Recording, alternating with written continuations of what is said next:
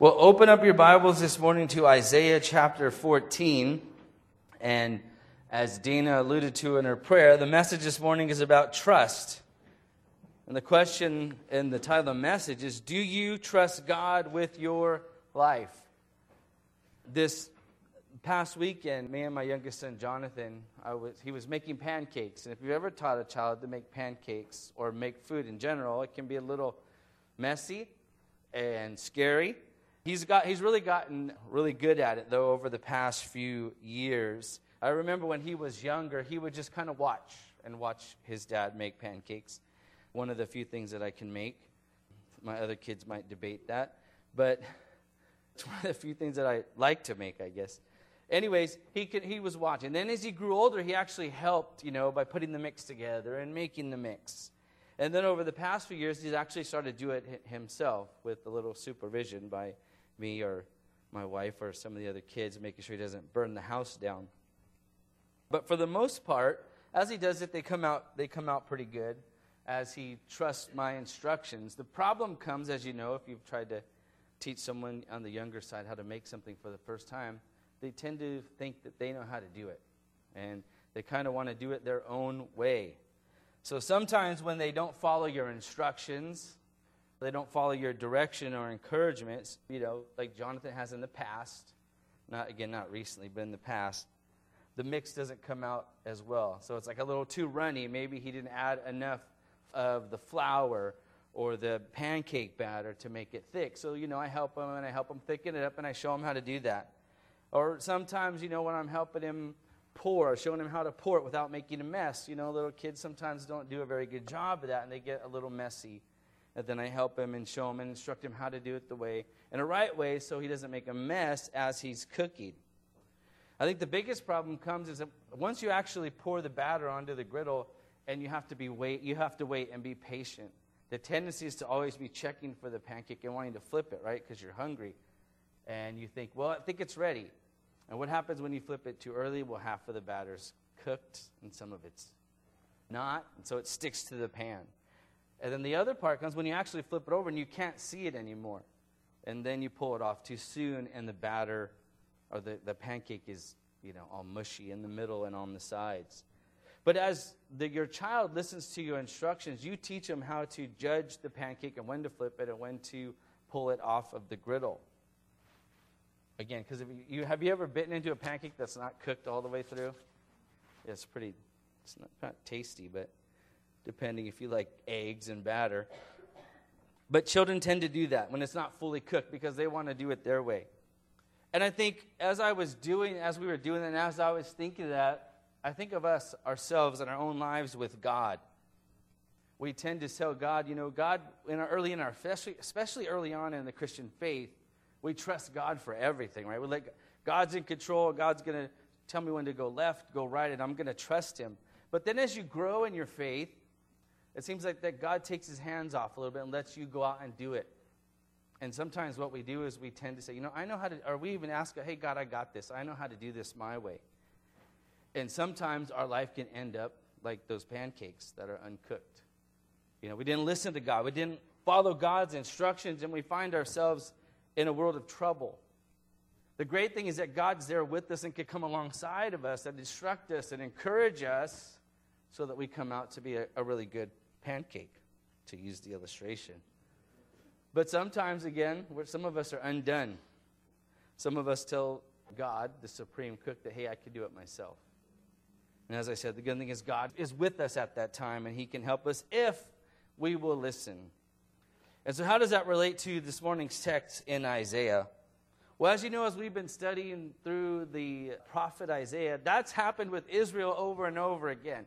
Israel is the ultimate messed up, unfinished pancake in Isaiah. They constantly don't listen to God's instructions.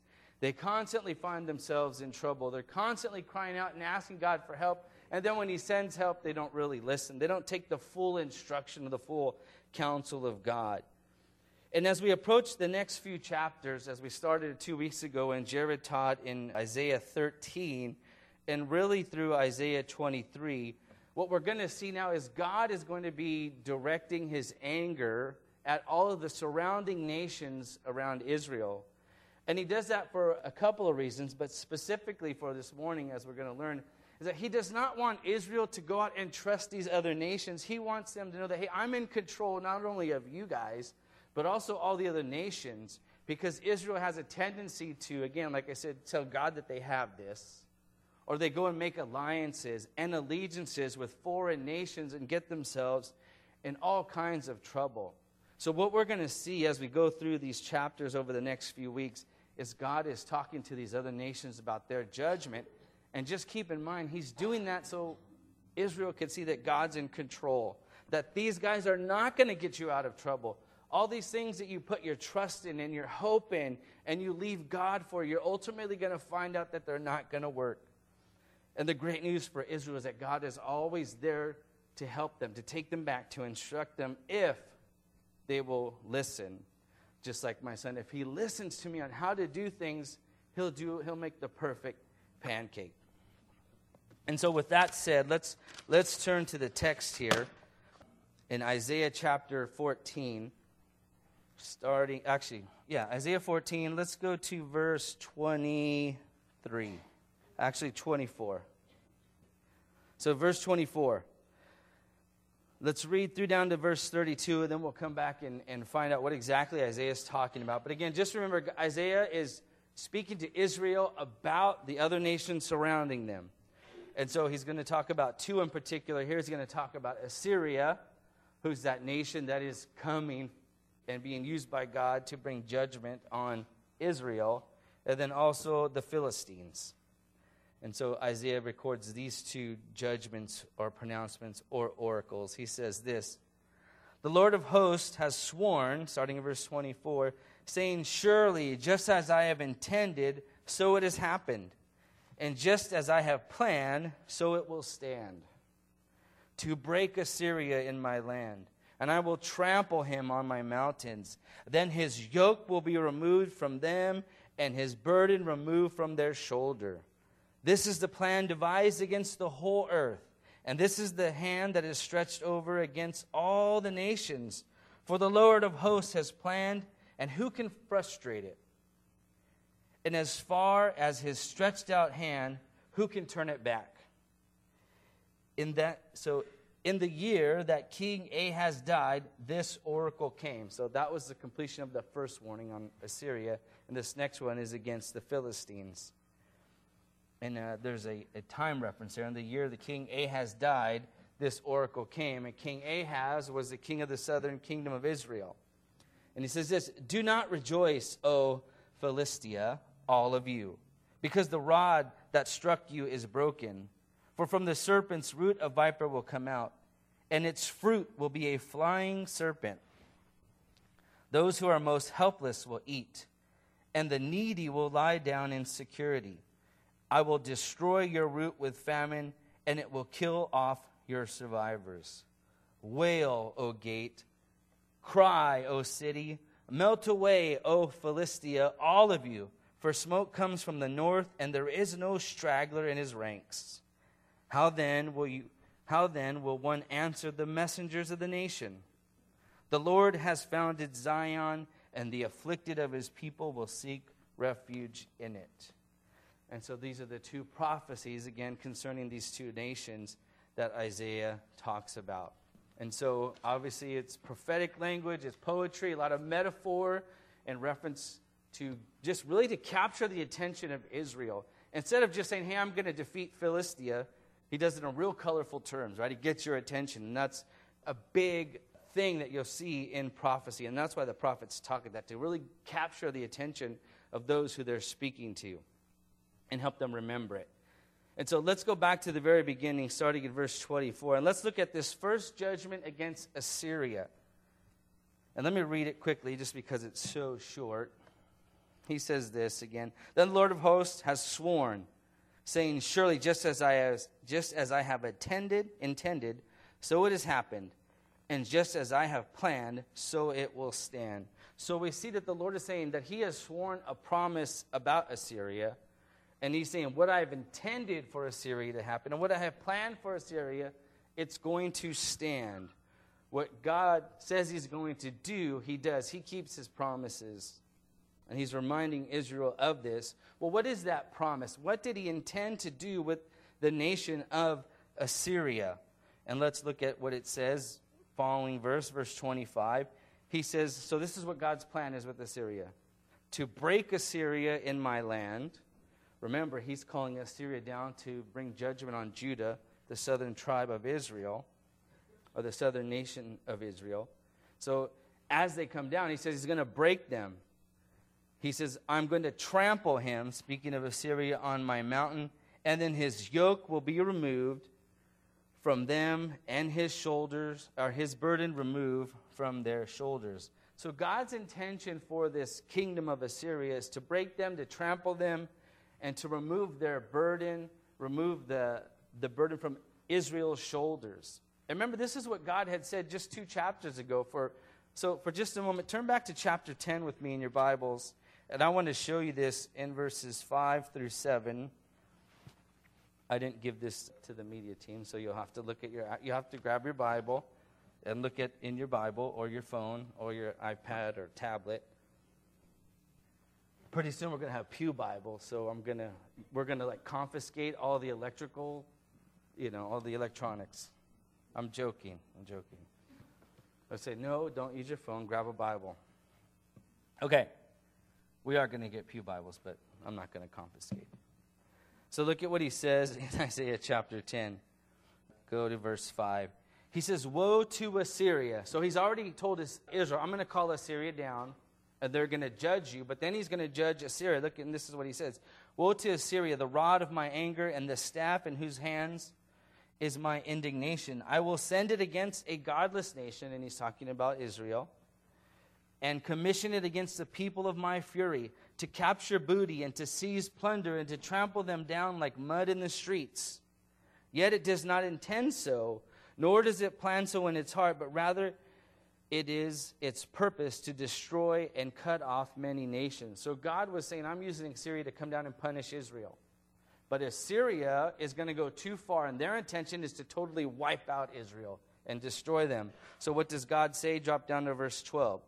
So it will be that when the Lord has completed all his work, meaning his intended work with the nation of Israel, on Mount Zion and on Jerusalem, he will say, I will punish the fruit of the arrogant heart of the king of Assyria and the pomp of his haughtiness. So again, this is what God had intended had planned in chapter 10. And here we have in verse 14, you can go back now, what he intends to do. He said, this was my plan from the very beginning, and I'm going to do it. I'm going to trample. I'm going to break Assyria, and nobody can stop it. So, again, Assyria was coming to just be used by God, but they went too far, and so God is going to destroy them or punish them. And then the prophet Isaiah says something interesting, and this will be our application when we come back in a few moments. Look at verse 26. So after he said, this is the plan, right? I'm going to bring Assyria down. I'm going to destroy them. Verse 26, he says, this is the plan devised against the whole earth.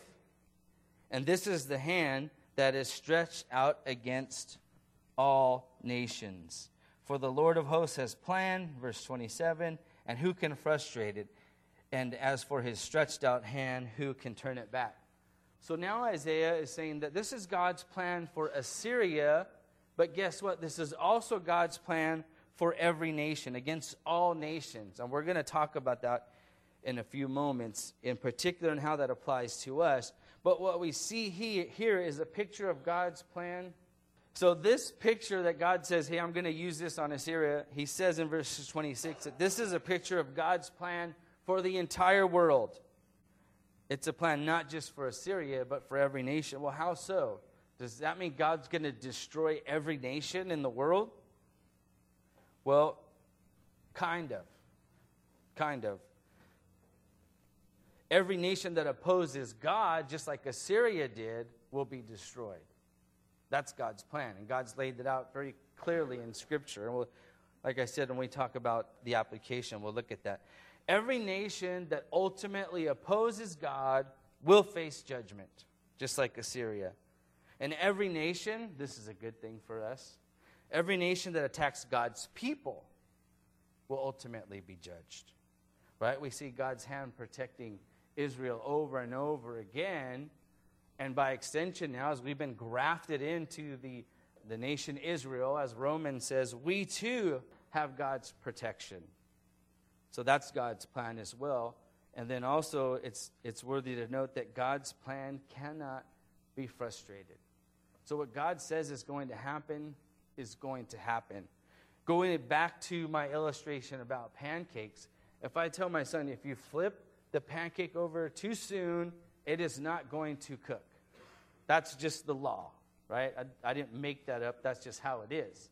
That's the plan. That's the intention. You turn it too early, it's not gonna cook. So you have to wait. Same thing with God, obviously in a greater way than a pancake. But God's plan is, A, B, and C. And if you follow it, he promises, these things. And if you don't follow it, he promises some other things. And we've seen that over and over with the nation of Israel. He says, Israel, if you follow me, if you do what I've called you to do, I'm going to bless you in all these numbers of ways. And if you don't follow me, Israel, all these cursings are come upon you. And so Israel has that choice. That's God's plan. That can't be frustrated. That cannot change. And it's up to Israel to make that choice on how they're going to do it. And as we've been seeing, they always choose, unfortunately, to drift away from God. And therefore, they get punished. And so God is saying again, and I'm kind of getting into the application, but we'll talk about you and me in a few moments. This is a picture of God's overall plan for everybody, the entire world. So let's move into the second judgment that Isaiah addresses, and that is against Philistia. So he says, in the year of King Ahaz, the year that King Ahaz died, in verse 28, this oracle came. So and we'll talk about the significance of King Ahaz in a moment here. So this is the oracle, and it goes through verses 29 through 32. And actually, I'm not going to read that, just because we're going to just summarize it. So what's going on here? Well, with King Ahaz, just a little bit of history. So what happened is Assyria is coming and attacking the northern half of Israel. And King Ahaz sees this. He's the king of southern Israel, of the southern half of Israel. And so he has the choice to make. Because he's also battling with northern Israel. North and south are always fighting in Scripture, as we see through the book of Kings and Chronicles.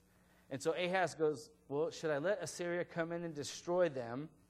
And that helps me, right? Or should I help Israel fight against Assyria?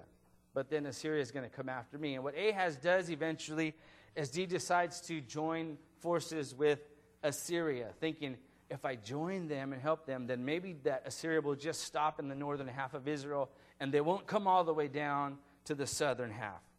Well, it's like, if I can't beat them, I'll join them. Well, little does he know is that Assyria isn't going to stop at Israel. Right? And so this is what Ahaz had devised, his plan. And so Israel may feel, now that Ahaz is dying, that they need to maybe renegotiate that treaty with Assyria and think that they're going to stop them. Or maybe we join some of these other nations so they can help us fight Assyria. And again, as I started in the very beginning, this is where Isaiah is saying, don't join all these other nations to try to fight Assyria. That's not going to help you. Seeking refuge, seeking trust in all these other things, Israel, is not going to help you. You need to seek trust and rest and refuge in me and me alone. And so this is why Isaiah takes the time to talk about these nations. And as we'll see in verses 15 and 16, he's going to talk about some other nations. The point being is that Israel, don't trust them. Trust in God and God alone. And so Isaiah is going to demonstrate that these regional powers, as we'll see, Moab and Egypt, they cannot help you. They are not the answer. So that's why it's significant that Isaiah points out the death of King Ahaz. So, again, doesn't want Israel to feel tempted to do the same thing. And this is what he's talking about throughout verse 29 on down. And he tells them, you know what, Israel, that Philistia, who is also afraid of Assyria, they're going to come and ask you to help them. Because look at verse 32. drop down to verse 32 after he says all this poetic language. I want you to see verse 32. He says this. He says, how then will you answer the messengers of the nation, meaning Philistia? Philistia is going to come and ask you to join them. And he's saying, how are you going to help them?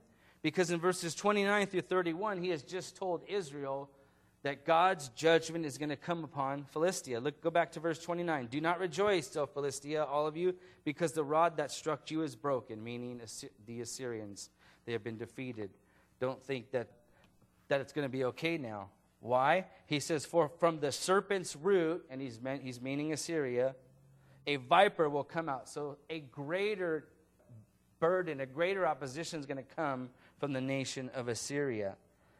And he says, those who are most helpless will eat, and the needy will be lie down in security. And I will destroy your root with famine, and it will kill off your survivors. And then he says, wail and cry and melt away, because guess what? Assyria is going to eventually come and destroy you too. And so he's telling Israel this. He goes, Israel, Assyria is going to come and destroy Philistia. Do you want to trust them? He says, what are you going to do? What are you going to answer the messengers when they come? How will you answer them? This is what Isaiah is saying in verse 32. Again, since the Philistines are not free from this Assyrian invasion and torment, alliance with them is futile. Instead, he says, you need to trust the Lord. Look at the last half of verse 32. That's why he says, that the Lord has founded Zion, and the afflicted of his people will seek refuge in it. He's telling them here through these poetic verses, these prophetic and poetic verses, to trust God. That going to trust the Philistines is not going to work out for you. Instead, I have founded this nation. I have given you this homeland, Zion. And it is only by seeking me that you will find refuge. And so that's the message to Israel. So as you think of that, now let's point it to you and me. Remember, and this is why I do it, because in verse 26 now, Isaiah said this is a plan devised against the whole earth. The judgment on Assyria is a picture of God's plan for the entire world. And I mentioned this already, but for points of application, we need to know this. The Lord has a similar plan against the whole earth. And this is comforting, number one, that it cannot be frustrated. It's going to come to pass. What God has intended, what God has planned, is going to come to pass. That's number one. This is the outline of God's plan. And those who oppose God, as I mentioned earlier, will be judged.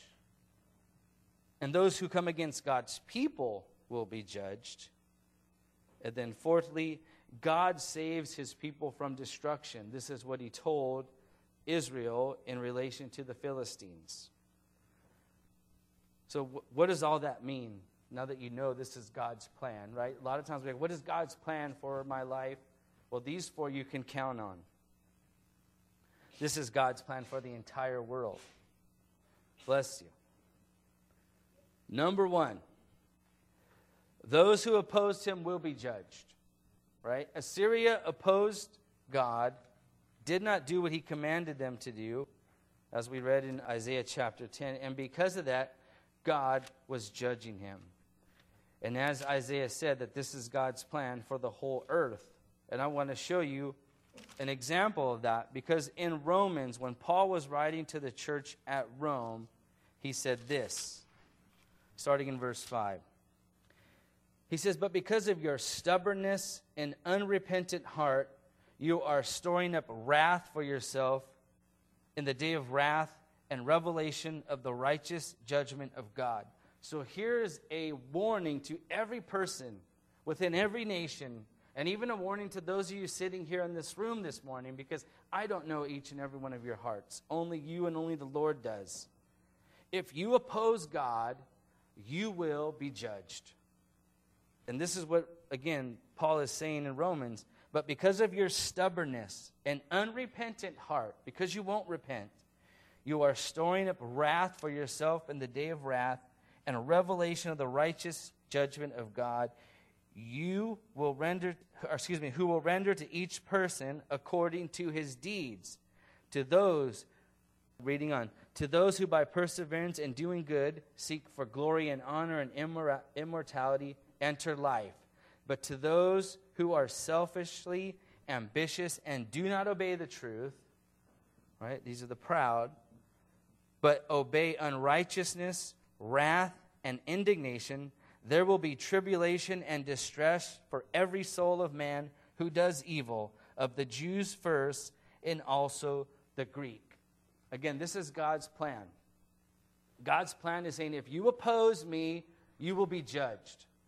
That's the plan. That cannot be changed. That holds true not only for Assyria, but as he said in verse 26 of chapter 14, it is the plan for every nation. Every person that ever lives in this world, if they are unrepentant and oppose God, they are storing up for themselves wrath from God. That's God's plan. God lays it out, right? Just like us as parents, we tell our children, if you do this, everything's going to be okay. But if you disobey me and do this, you will be punished. That plan does not change or should not change as parents. We need to hold the line. God says, my plan, nobody can frustrate it. It does what I intend it to do. And so I issue that as a stern warning for each and every one of us this morning. Are you repentant?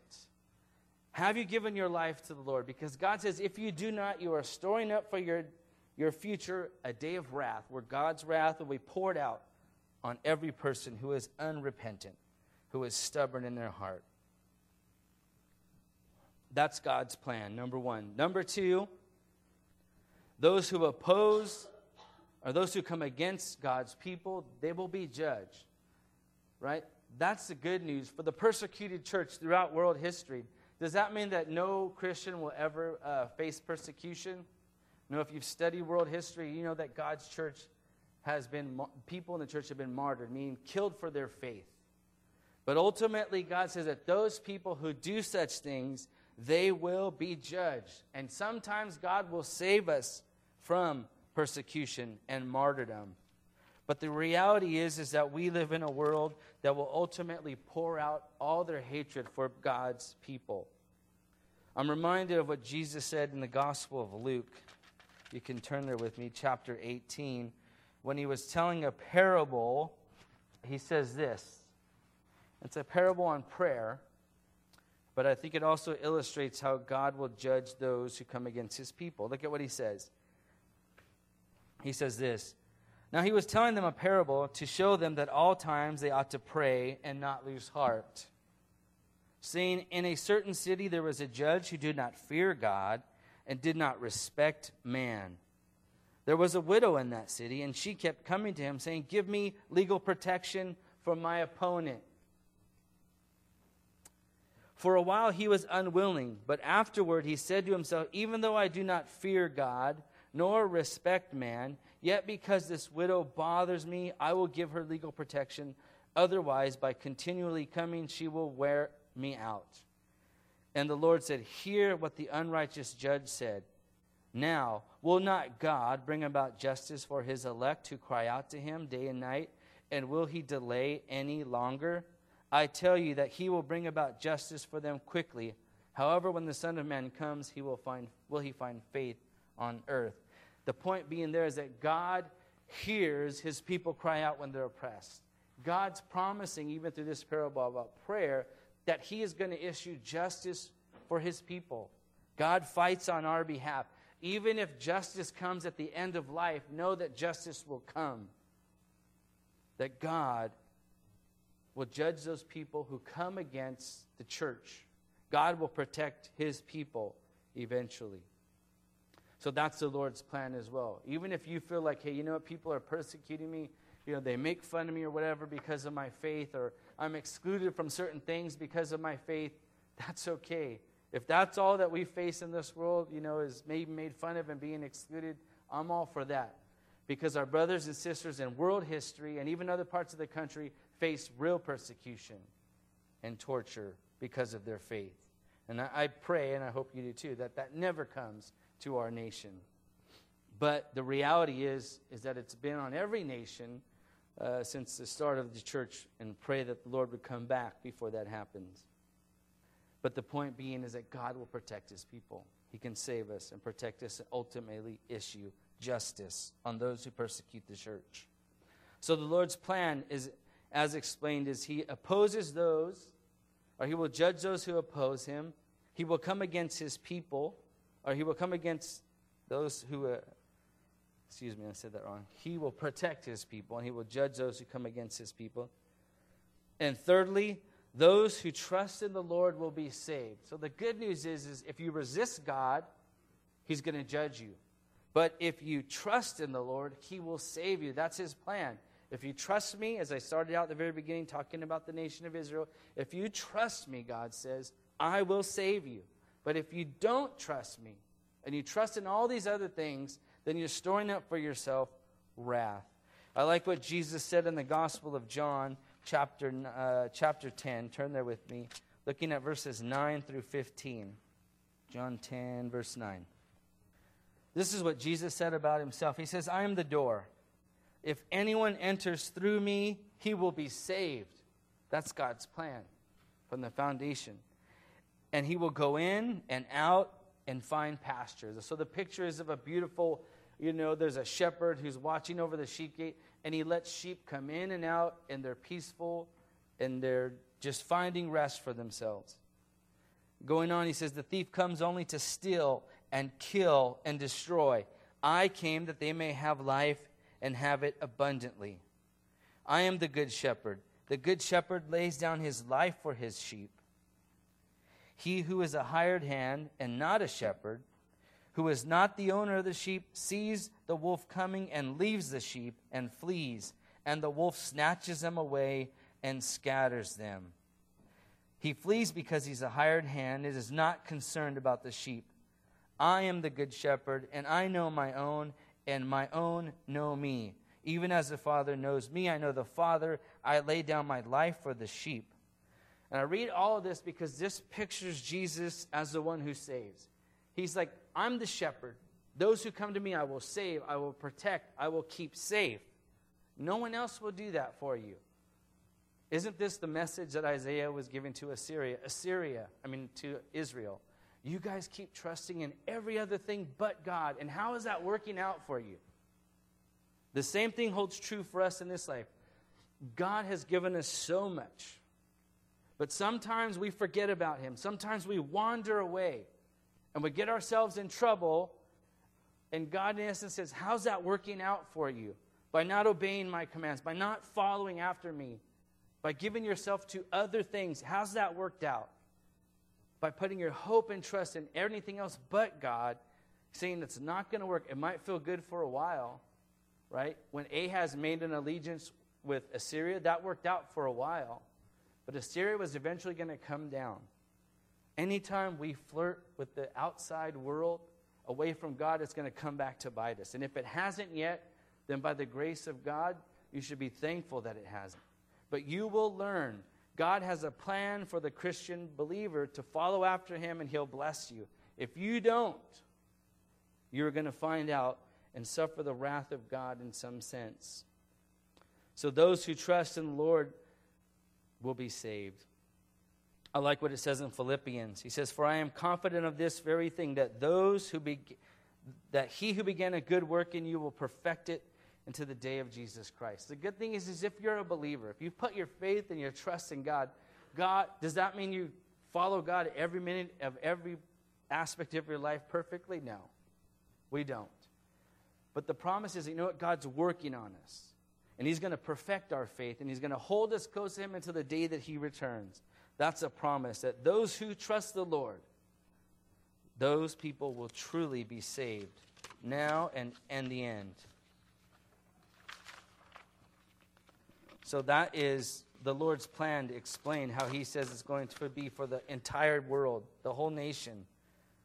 And then I want to point out one last thing as we look at the judgment against the Philistines, or Philistia. The judgment against Philistia asks us two questions, and we're going to end with this morning. Remember when he was talking to Israel about the Philistines? He said, they're going to come and ask you to trust in them, to make an alliance with them. And God's saying they're going to get destroyed. And when they come, what are you going to do about it? Are you going to go with them and suffer the same fate? or are you going to reject them and come to me? And so the question holds true for each and every one of us today. First question is this, and I want you guys to think about this. How long will you continue to run away from the Lord and trust in anything and everything else?